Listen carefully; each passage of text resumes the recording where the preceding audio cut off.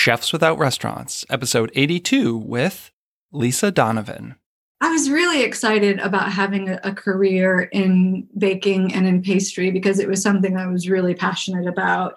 And I'm also a strategist and a pragmatist. And I saw very clearly from the beginning that food would not get in the way of me wanting to be a writer.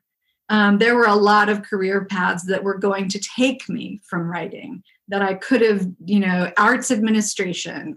There were a lot of things that I just knew right away were going to take something from me and not really line me up to write the way I always felt like I wanted to be able to write. So the book was not just it's in the moment, this is going to happen. My whole adult life was putting pieces together to be able to write books and to be able to write at one point, hopefully as a career. That was intentional. Did I think it was going to be a book of this kind of personal magnitude? Absolutely not. Did I think I would always write from a very personal place? Yes. This is the Chefs Without Restaurants podcast with your host, Chris Spear. Each week, I'll be speaking with food entrepreneurs and people in the culinary industry. If you're interested in learning more about our organization dedicated to helping people build and grow their food businesses, look us up on the web at chefswithoutrestaurants.com and .org, and on Facebook, Instagram, and Twitter at Chefs Without Restaurants. Now, enjoy the show.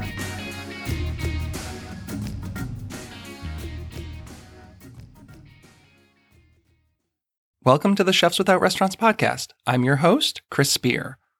On the show, I have conversations with culinary entrepreneurs and people in the food and beverage industry who took a different route. They're caterers, research chefs, personal chefs, cookbook authors, food truckers, farmers, cottage bakers, and all sorts of culinary renegades. I myself fall into the personal chef category as I started my own personal chef business, Perfect Little Bites, 10 years ago. And while I started working in kitchens in the early 90s, I've literally never worked in a restaurant unless you count Burger King. Before we get to today's episode, I wanted to let everyone know that I recently launched a Patreon, so now you can support the show and the Chefs Without Restaurants organization. You can find the link in the show notes or at patreon.com/Chefs Without Restaurants. I think there's some great rewards with more to come. If you have a minute, please check out the video that I uploaded to the site. It'll answer a lot of your questions.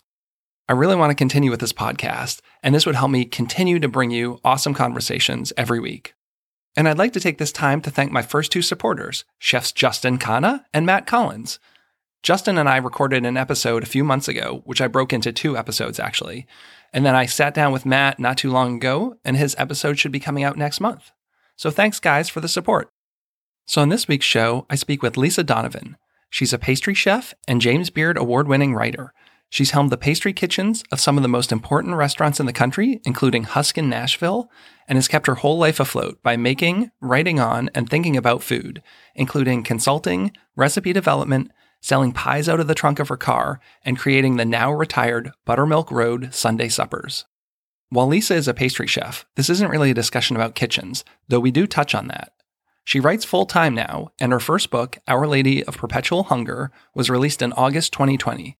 Most of our discussion revolves around the process of and decision to write her memoir, and everything that came along with that. We discuss the current state of the restaurant industry, getting comfortable with your audience even when it's not who you expected it to be, and I get to talk to her about chess pie. I recommend you check out her book because it's such a great read, and I really hope you enjoy this episode. So thank you all for listening, and have a great week. Hey Lisa, welcome to the show. Thanks so much for coming on. I'm so happy to be here. Thanks for having me. I'm excited to talk to you and hear so much about your story. I did read your book, but, maybe we'll find some gems that weren't in there. I would love that. I would love that. There was plenty that didn't make the cut. So I can't imagine how much work it is writing a book. Like, I don't know. I like the longest thing I write are blogs that are, a couple hundred words, but it's a good exercise in perseverance, which is never a bad thing to have to sort of face yourself with.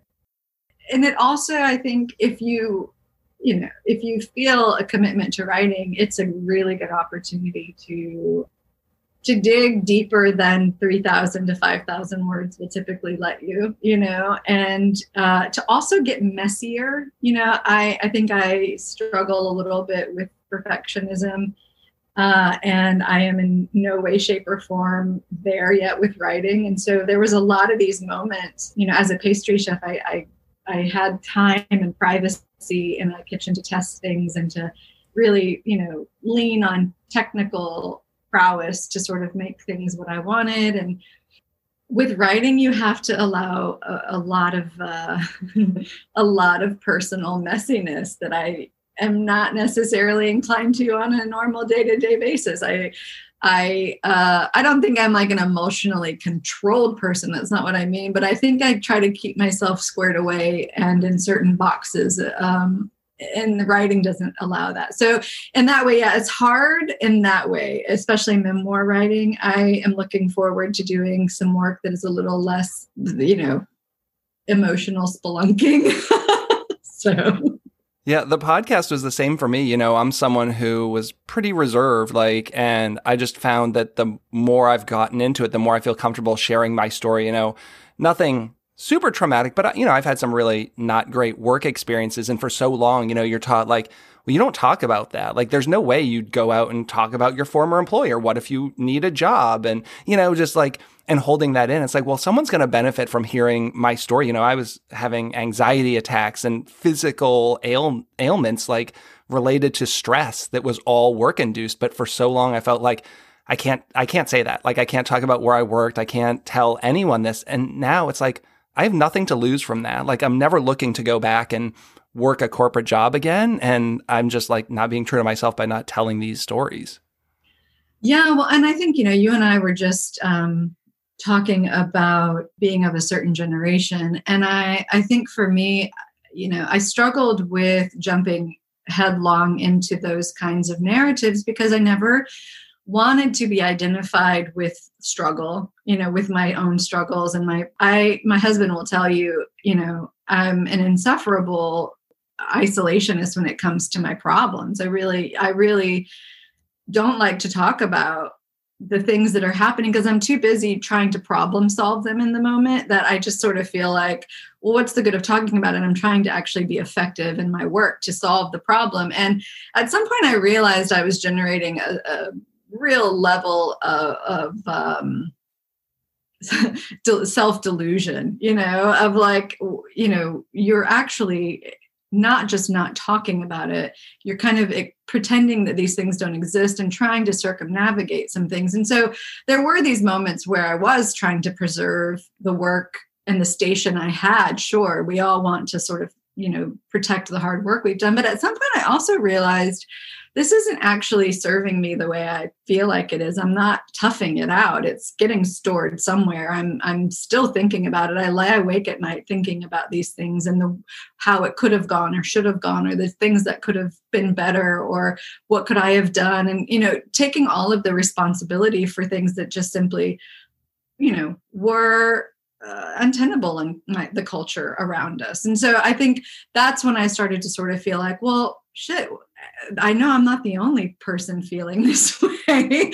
And, the culture started to change. We started to get more comfortable talking about these things. And there became an opportunity to say some things that I felt I don't have to carry this around and feel like I'm not performing well enough or meeting some challenge, because the challenge actually is for me to swallow a pretty bitter pill. And I don't think that's a challenge worth rising to. And then there are just, career aside, there were things I did sort of want to, this book for me was more about addressing things as a woman than it ever was as addressing it as a chef or a cook or someone that has had a career in restaurants her whole adult life. I really felt strongly about trying to have a conversation that was more about the decisions I have made and also the decisions I feel like I've had to make in the face of a lot of things. And so in that way, I really was making a conscious decision I don't have a problem holding people accountable, but really what I wanted to do was to find moments of reflection for myself and why I chose to make the decisions I made, and hold myself accountable and figure out why I felt the urge or the impulse or the pressure or whatever, and then to take it apart sort of from that. I'm a real big problem solver, and I don't like to just talk about feeling shitty or shitty things. I like to figure out why, and to a really exhaustive point sometimes. And so for me, that actually went more back to my upbringing. And so that's where my family comes in, and all of these things that I had to reckon with, honestly, about how I was conditioned just by my upbringing that I was no longer willing to tolerate. So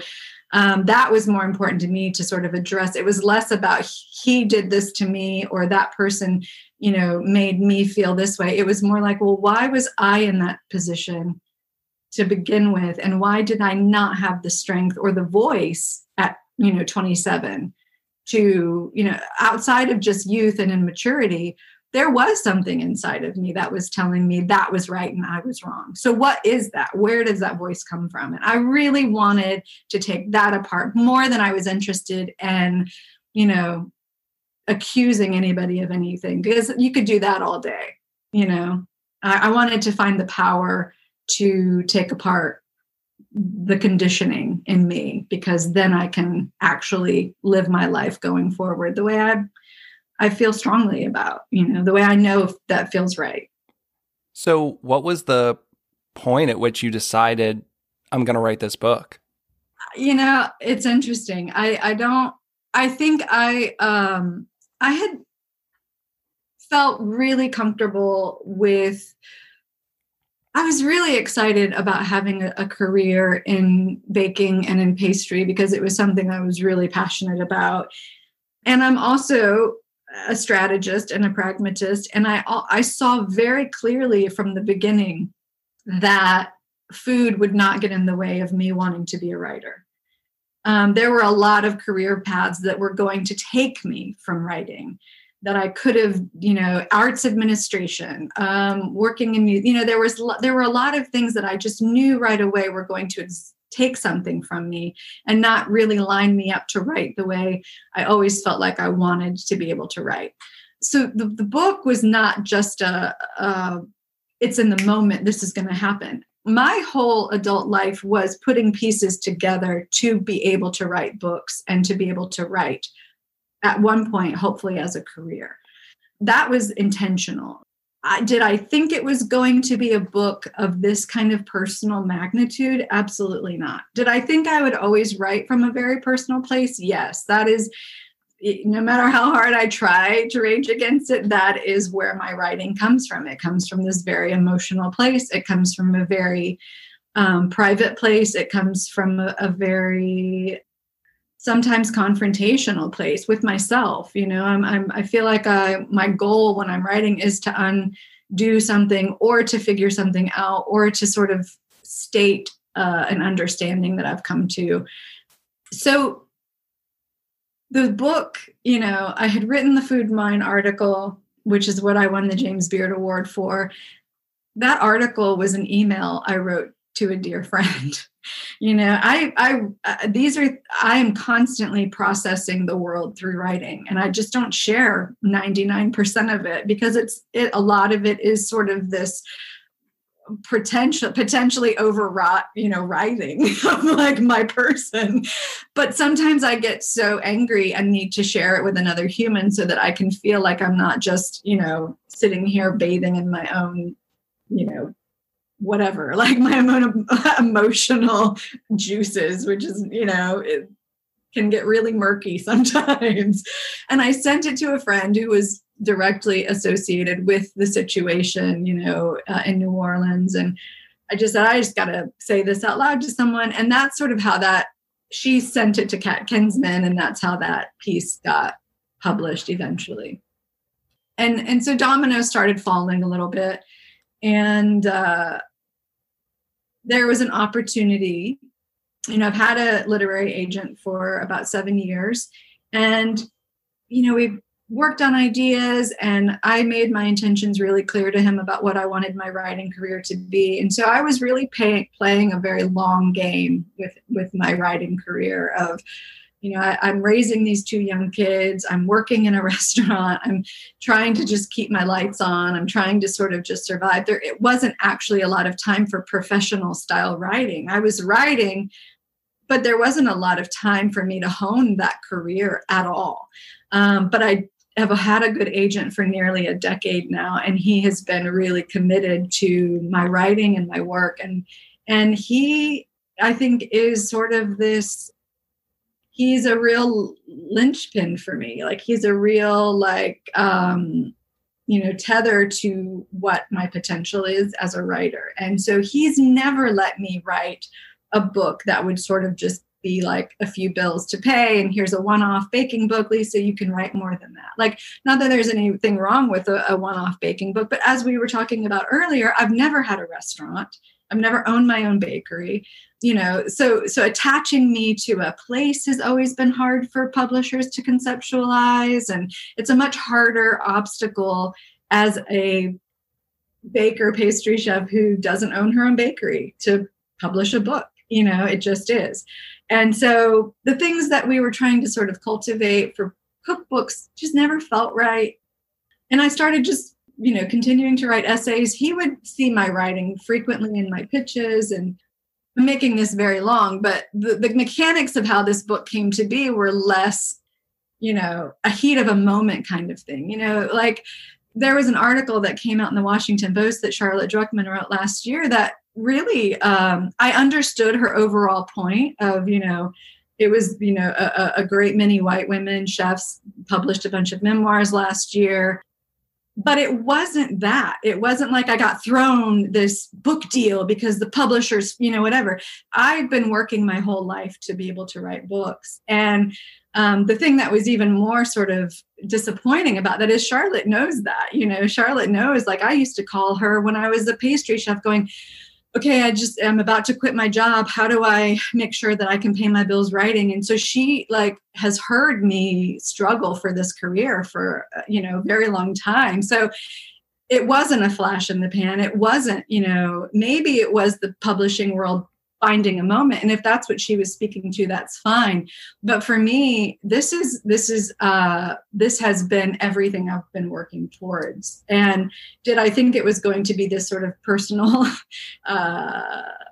treatise of my entire family? Well, hell no. I had no idea, but the moment was ripe for that. And if I truly believe, if you're going to go down a path of trying to sort of take apart your trajectory as a woman in this world, you have to do it with great honesty. And that's what happened. And I couldn't go into this with a soft touch. It really became a moment and an opportunity to speak to something that I have been truly, as just a human, not as a writer, digesting and taking apart and trying to process my whole life. So I can't imagine writing a book like this and exposing yourself to the world in this kind of way. It must have been, was it really challenging to kind of relive all that stuff and then also put it into words for the world to...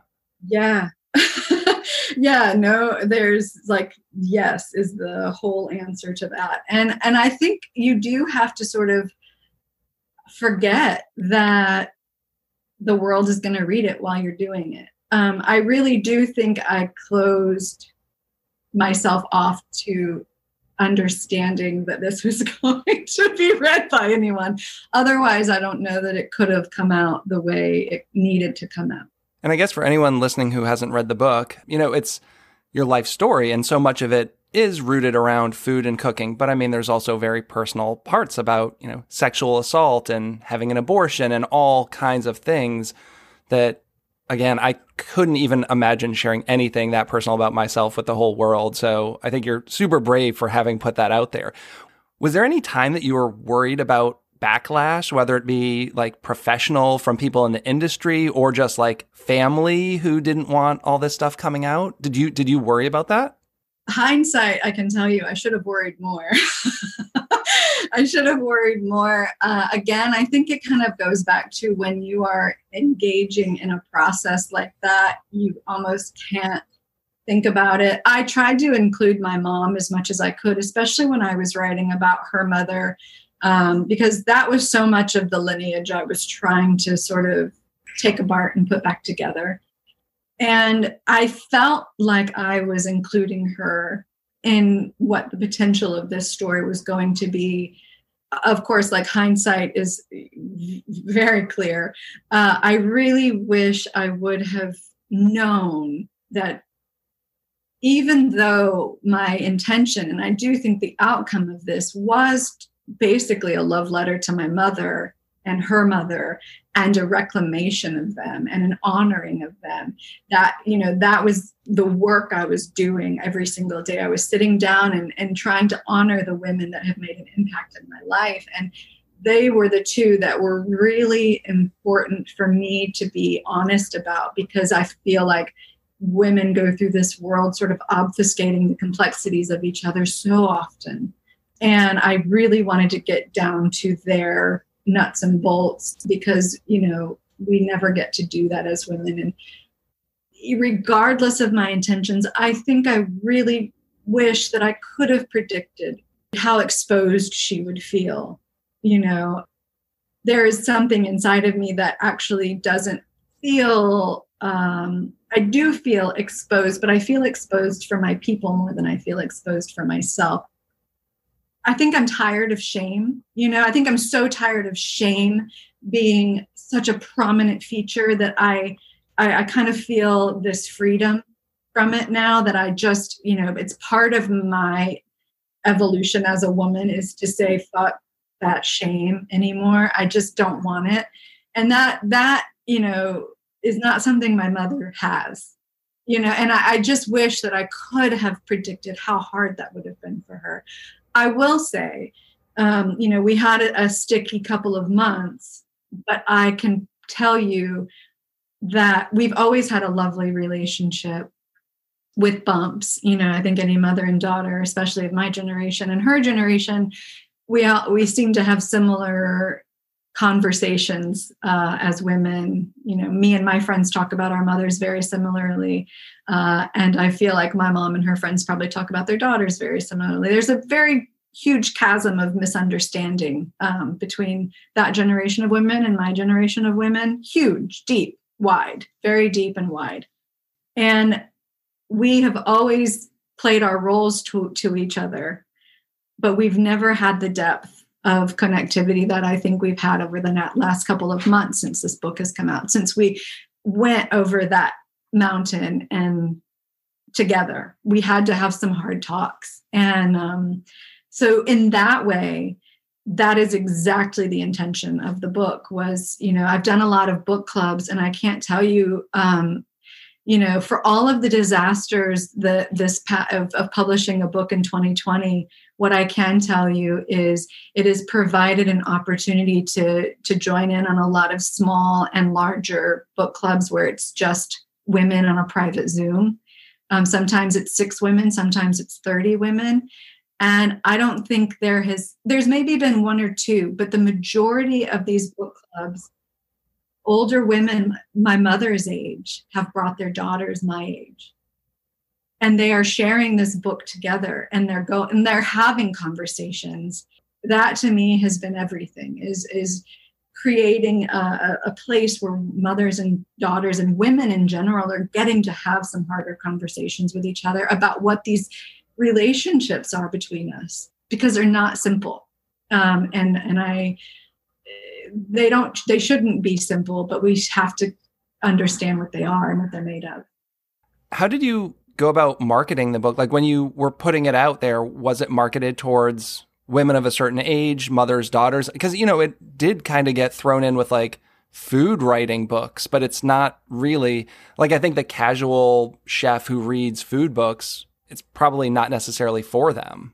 Right. It was tricky for sure, to be sure. I mean, Penguin Press, I think, did their best to sort of find the space, but it's like a chef without a restaurant. There aren't I think I'm just perpetually going to always be in the purgatory of branding, for lack of a better word. Like I'm pretty comfortable with that, but it does make it harder. I think Penguin Press really wanted to and not as a fault. Like, I think they really, really rested on my career as a pastry chef and my alignment with other well-known chefs, and that was smart.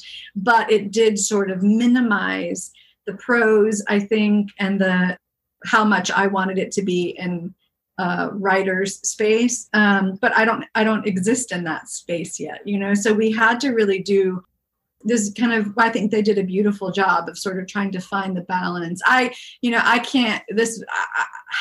They were the marketers. I was not, and I didn't hire an outside PR person. I have really felt very lucky and comfortable with the way that Penguin Press has wanted to go about this. And I trust them as a publishing house. And so, we suffered a lot of unfortunate hiccups because of what last year was.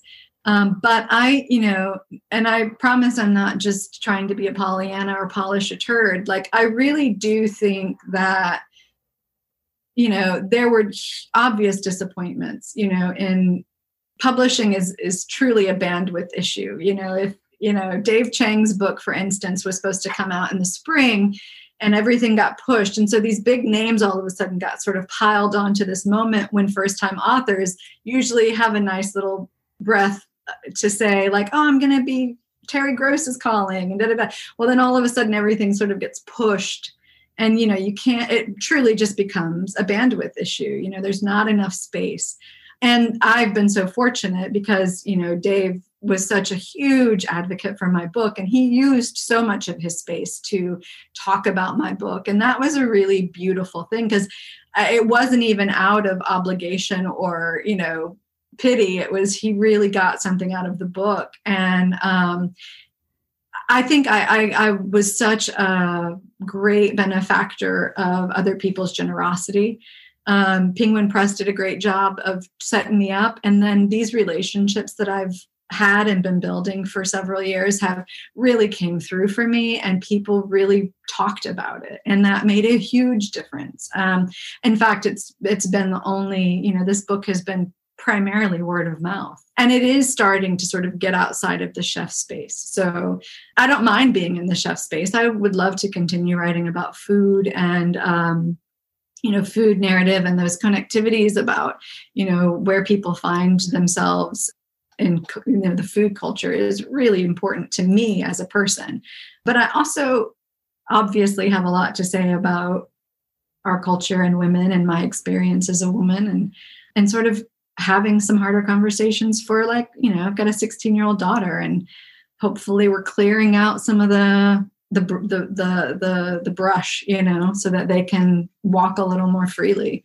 And I feel from the culinary standpoint, the book it made me sad, and not because it was so true. It's a look at the restaurant industry. We're starting to tell these stories now, right? Like, there's been so much problematic behavior for so long, but that wasn't anything I was aware of when I got into it. I got into food because I wanted to be a chef, and I went to culinary school in, 94 to 98. And at the time, nobody said, you're going to work in this place and your boss is probably going to be an asshole. And, like, they're going to want to exploit you and they're going to want to do this and that. Like, I just wanted to cook and make good food. And I think at least now kids maybe have a better idea of what they're getting into, but just kind of like reading. And it was just, the first chunk of your book was a very quick kind of summary about, like, this is what I encountered. And it seems to be the story of almost everyone, but especially women, I'm sure, in the kitchen, and people of color.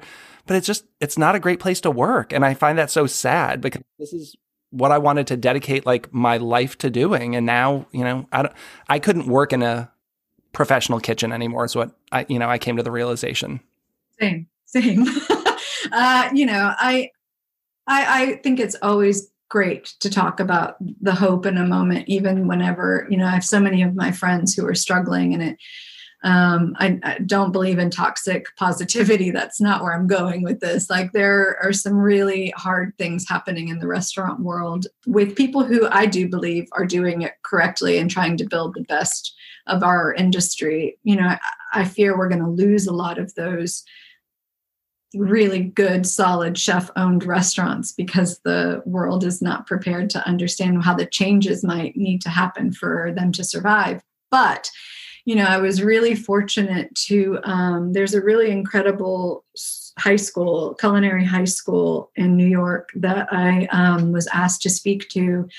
And I think it's been one of the, most important experiences since this book came out, was to talk to a bunch of 17, 18-year-olds who are about to graduate from this culinary high school, who have built, have planned at that age. Can you imagine being at that age and then seeing the restaurant industry just fall in on itself after all of this reckoning has happened about, the exploitation that already lives within it, and all of the people that are taking advantage of, the investors that are really taking advantage of, the culture that pre-existed them. And so it was a really good opportunity for me to say to them that, look, this is the first time.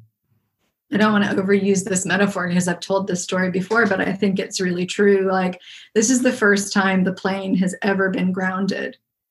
You guys actually, because they were very devastated. They were like, do we go get different careers? Do we, is there any career to have in the restaurant industry at this point? And what I actually think is that the positive thing is we have built a culture that people want to be a part of, that they value, that they care about. They understand how important chefs and cooks and the restaurant industry is to our world, our country, our interactions, our society.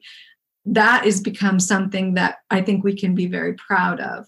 I think what this moment can demand of these young kids coming up is they actually have an opportunity that neither you nor I had, which was to fix the plane while it's in the shed. Like, we were trying to fix it while we were flying the goddamn thing. And you can't get it right, when you're trying to keep it from plummeting to the earth, right? And now there's this moment where we can all look at it, take it apart, say what has to happen, what has to change, can it work, what policy in our country needs to change for small businesses with these kinds of margins to survive. How do we support our workers better? For me, yes, of course, there's a gender and a race issue in restaurant culture that is abhorrent, but this is a workers' rights issue. This is, cross-cultural, cross-gendered issue of, worker exploitation. And we really have an opportunity now for, every chef that I'm very good friends with that owns a restaurant is not trying to exploit their workers. They truly are looking at the numbers and trying to make it work. So what is the problem over their head? How do we need to address all of the systemic issues that exist culturally. But for me, that, so much of it comes from this inability for us to actually run these businesses in this country with any feasibility, and that's where these rich, and so it just becomes this thing where it's like, then these rich investors sniff that out and start to see an opportunity. So it becomes sort of this bigger picture thing for me. And I do believe in individual responsibilities when we're talking about cultural disparities. And for the restaurant industry, I think we have a real opportunity right now to sort of figure out how the infrastructure can work better for the workers. And now I'm starting to see some of these things creep into the personal chef space, because for so many years, being a personal chef and a caterer was like, you go out on your own. But now there's all these people in, they're big money and tech and investors, and they build the platforms and they come and say like, oh, well, it's so easy to be a personal chef. You don't have to worry about any of the business stuff, come on my platform. And then, they're taking a big cut, and it's like there's the big trade-off, and running a business is tough. But now I see, like, so many of us got out of a restaurant to do our own thing, and now everyone's kind of invading this space.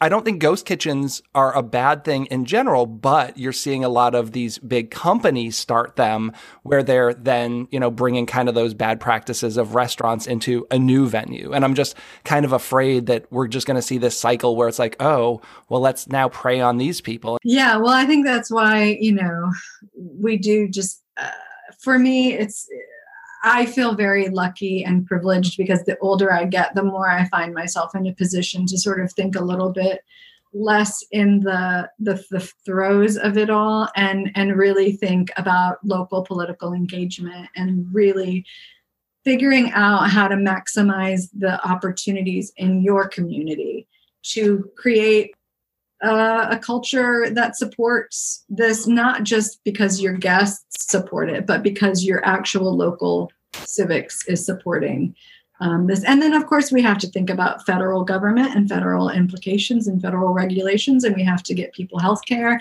and that can't be tied to our jobs. And there's, there are all of these things where we just have to decide who we are as Americans. And that's a very big sort of like, okay, well, shit, But I feel like the restaurants are the canary in the coal mine for a lot of real problems that our country is facing. And we have been struggling with it for a long time, which is why I think we're on the front lines of these conversations, and we have been for a long time. And have you hung up your apron for good now, like professionally? Do you foresee any time where you're going to want to dip your toe back in at least? I think about it every day. I don't know what that means. I don't know much, but I know at 43 years old that I never say never. I know I will never work. Well, again, never say never. Who knows? Who knows? I don't foresee ever working in someone else's kitchen ever again. I will perpetually dream of having my own space one day and it being, all of the expressions of love that I have and blah, blah, blah, I don't, at risk of being a chef with a vanity project, I would love to find myself cooking for people. That's what I am made of. I miss it greatly, I miss menu planning. I was talking to a good friend of mine who's a chef in New York, Alex Reich, and she's working on a project, and she was like, yeah, I'm working on the menu. And I was like, would you please just send me the menu? I just want to see what you're working on. And I gave my all and put everything I had into this book, and I'm still putting everything I have into writing. And that was my intention all along. And I feel so lucky and grateful and thankful, but there is definitely this part of me that is, will always want that. And I don't know what that means in the greater scheme of things, but I would love to find a way to cook for people again. Sure. I'll have to say thanks for introducing me to chess pie. As a Northerner, I grew up in the Boston area. It's never anything I had encountered. And now I'm down in Maryland, which is the somewhat south, depending on who you ask. But I'm sure that's one of those things you hear all the time that you've become known for, right? I mean, I've seemed to see 4 versions or so on the internet of a chess pie by you. And I fell in love with chess pie. It became like something I'm trying to remember the first time. I think the first time I ever made a chess pie was at Margot Cafe. And whenever I was her pastry chef, and maybe it was when I was a server and I had she had her thing on lock, she had like a folder of desserts, and you were, by the time I came on to be her pastry chef, she gave me a lot of berth, she gave me a wide berth to sort of like, explore and try some things. But ultimately she keeps a very tight rein on like what kinds of things, at least when I was there way back in the day. And I see she's got an incredible chef de cuisine right now. But he's incredible, and he plays around quite a lot in the kitchen. And when I was I think I saw chess pie when I was a server there. And then when I came back, I started to revisit it. And she did have a recipe for buttermilk chess pie. And that was where I made it. And that was kind of one of the first times I made it. And it was great. It's a lovely chess pie. But I wanted something more. And that was sort of where I started playing with chess pie recipe and looking at old church cookbooks and sort of finding, other chess pie recipes and playing around and figuring out my ratios. And by the time I got to Husk, I had several years of doing Buttermilk Road, which was my pop-up supper club. And I really, really got super invested in just trying to make that super perfect, making my pie dough really perfect. Was really something I got super nerdy about. And yeah, and then by the time I got to husk, man, I do feel like I nailed it. I feel like the buttermilk chess pie at husk was definitely like a glory thing for me. I was like, I got it. I was so excited. And it was, I think one of the most beautiful things about that chess pie, the buttermilk chess pie, is I could hand it to young cooks who weren't seasoned, young bakers who weren't seasoned. I could give it to a savory line cook who was just working garde manger, and they could nail it. They could nail it. And it was a confidence builder, and it was easily taught, and it was easily communicated. And it really was a beautiful thing. It's a beautiful thing. Yeah, I've taken that recipe and I've made it for my customers because I wasn't trained in pastry at all, but as a personal chef, I make all my own desserts. And it's like, so I had to find things that I knew would work that were not too hard for me. I'm not doing anything with like 10 components on the plate. So it's like, what are a few things I can really nail? So I practiced making those, and man, it's a delicious pie. And I've made some tweaks. I do one with like heavily orange zest in it. And then I make like a caramelized white chocolate Szechuan peppercorn ganache for just like a little drizzle. Not that the pie needs any more sugar, but it does give it like a little something different. And then I do like a spiced, candied, like fried peanuts. So that's one of my versions. That sounds really nice. My favorite version of that pie, I'll do at Christmas time, and I pull out the lemon. I still do a little lemon juice just to help buoy the buttermilk a little bit, but I pull out the lemon zest, and in place of it, I just put a shit ton of nutmeg, and then I pour just a little bit of bourbon or rum or something, and it makes like the best, like eggnoggy tasting pie ever. Sounds amazing. I love eggnog. Me too. I make eggnog in the summer and people think it's disgusting. I'm like, you drink milkshakes in the summer. How's that any different? No, I guess so. I never made the correlation. Yeah, like a 90-degree day, just like a big old cold eggnog. Nothing wrong with that. Yeah, I suppose. Although it kind of sets me on my heels a little bit, if I'm being honest. I'm like, wow, that's intense.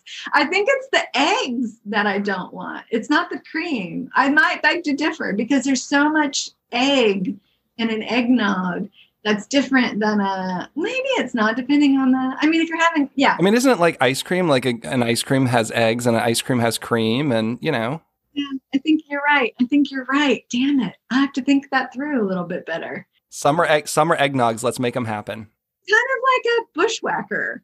Yeah, I'm down. You know what? I love a bushwhacker. I love nothing more than sitting on a Pensacola beach and drinking a trashy bushwhacker at a bar. So good. So I always like to ask, who's someone in the food industry that you love that you don't think gets enough attention? Oh, gosh. I'm always quick to say Erica Council in Atlanta. She makes some of the most beautiful biscuits ever.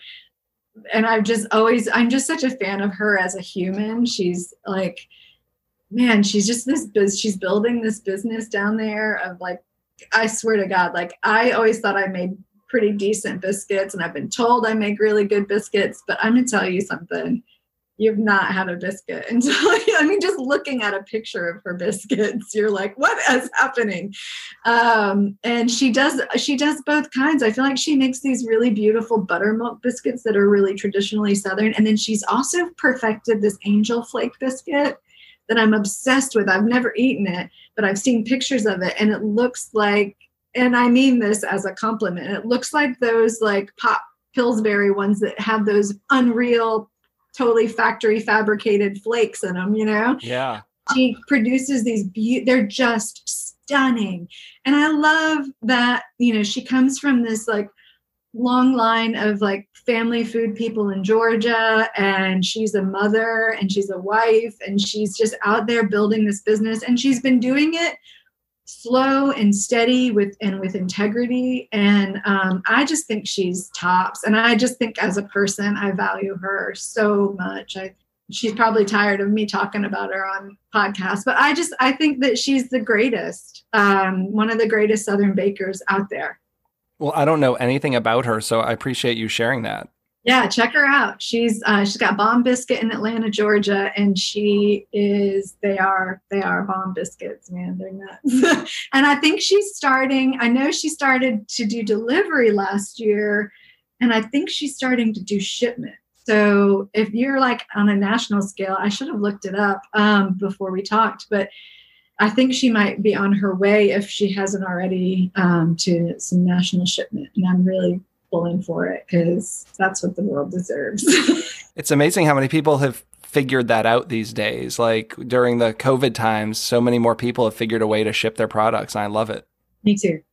I really enjoyed seeing, Nashville's had a really great turn of people just being in, making these cottage industry, bootstrapped businesses that have just taken off. I mean, there's a gentleman in Nashville making some of the most beautiful nixtamalized corn tortillas, and you can buy his masa, and he makes tamales, and he's got a truck, and I mean, he's just killing it. And his product is so amazing and so has so much integrity. And he's been working in Nashville for God. I mean, for a while, for a decade, I've known of him, and he's been, he's been the chef at different restaurants here and there, and they would like give him a once a month taco night to have and display his like super skills. And then he'd go back to being a chef at, a fine restaurant, but like his work wasn't prominent. Like he wasn't doing this. And then all of a sudden he was, and I'm so grateful that like, however tragic this past year has been, these little moments of people finding their space has been really beautiful to watch. Yeah, I love it. I mean, not quite as many as those who've lost some businesses in the restaurant industry, but there are a lot of cool things popping up like this. So I have a lot of hope. Same. It has been tragic and hard to see the toll this has taken on a lot of some of my very closest friends and some people that I just admire and respect a lot from far away. And it's been brutal, and it's still brutal to watch, how hard this has been. So yeah, but I'm trying to stay in the zone of hope and keeping the truths real, but also like finding the moments to celebrate. Absolutely. Hey, can you recommend a book? It could be a cookbook or a non-cooking book. Sure. I mean, right now I'm obsessed. George Saunders pops his head up out of like, he goes into his working hole, and you forget the magnitude of him for just a moment. And then he pops up and you're like, George Saunders. And he just came out with a book. I want to get it right. Hold on, let me grab it because it's a beautiful title and I don't want to muck it up. It's called A Swim in a Pond in the Rain. I think it's one of the most, he wrote Lincoln in the Bardo probably about 5 years ago. Maybe that's longer ago, but maybe around 5 or 6 years ago. And it's a magnificent piece of work. Like if you're looking for something to just sink into, the audio book of it's beautifully performed. But he's just one of my favorite writers. He's a beautiful short story writer. And he also teaches Russian literature. And so this book is taking apart, I think 4 or 6, I can't remember. I'm only halfway through it. Really important pieces of Russian literature. And then he like steps back after each page, and he basically, it's the course, which sounds rote and terrible maybe if you're not into that kind of thing, but he is infusing it with all of these sorts of understandings about human nature and interconnectivities. And it's basically a conversation about, I don't know, just human beings. And he's doing it through the lens of literature. It's beautiful. It's a beautiful book. He's, I think, one of the most important voices out there right now in his, he's very much a scholar of like Buddhism. And I'm starting to sort of seek out some things as I'm approaching middle age that help me navigate some things. And his voice is really seminal in what I hope to accomplish with my own person, which is a sense of retaining that sense of awe while also being a pragmatist who likes to solve problems, which gets harder as you get older. So he's, this is a really great example of that. Oh, and I also just read The Practice by Seth Godin, who's one of my favorites. Do you know Seth Godin? I feel like I've seen the name. He's written like 27 books. One of the things he's well known for is he's written a blog post every day for something like 20 years, like as long as the internet's been around. But it's around business and creativity. So The Practice is about shipping your work, like getting the work done. And he writes a lot about, like people who are creatives and create things, and the idea that like, identifying that you make things for a certain person and being okay with like that they're not for everyone. His slogan is like, I make this for people like this. You are not people like this, and that's okay. Yeah. It's like I tell my, of course, like both of my kids in their teenage years in the social media era, like struggled with, I think, feeling like everyone had to be their friend. And I'm like, no, that's actually, if everyone is like, that doesn't work.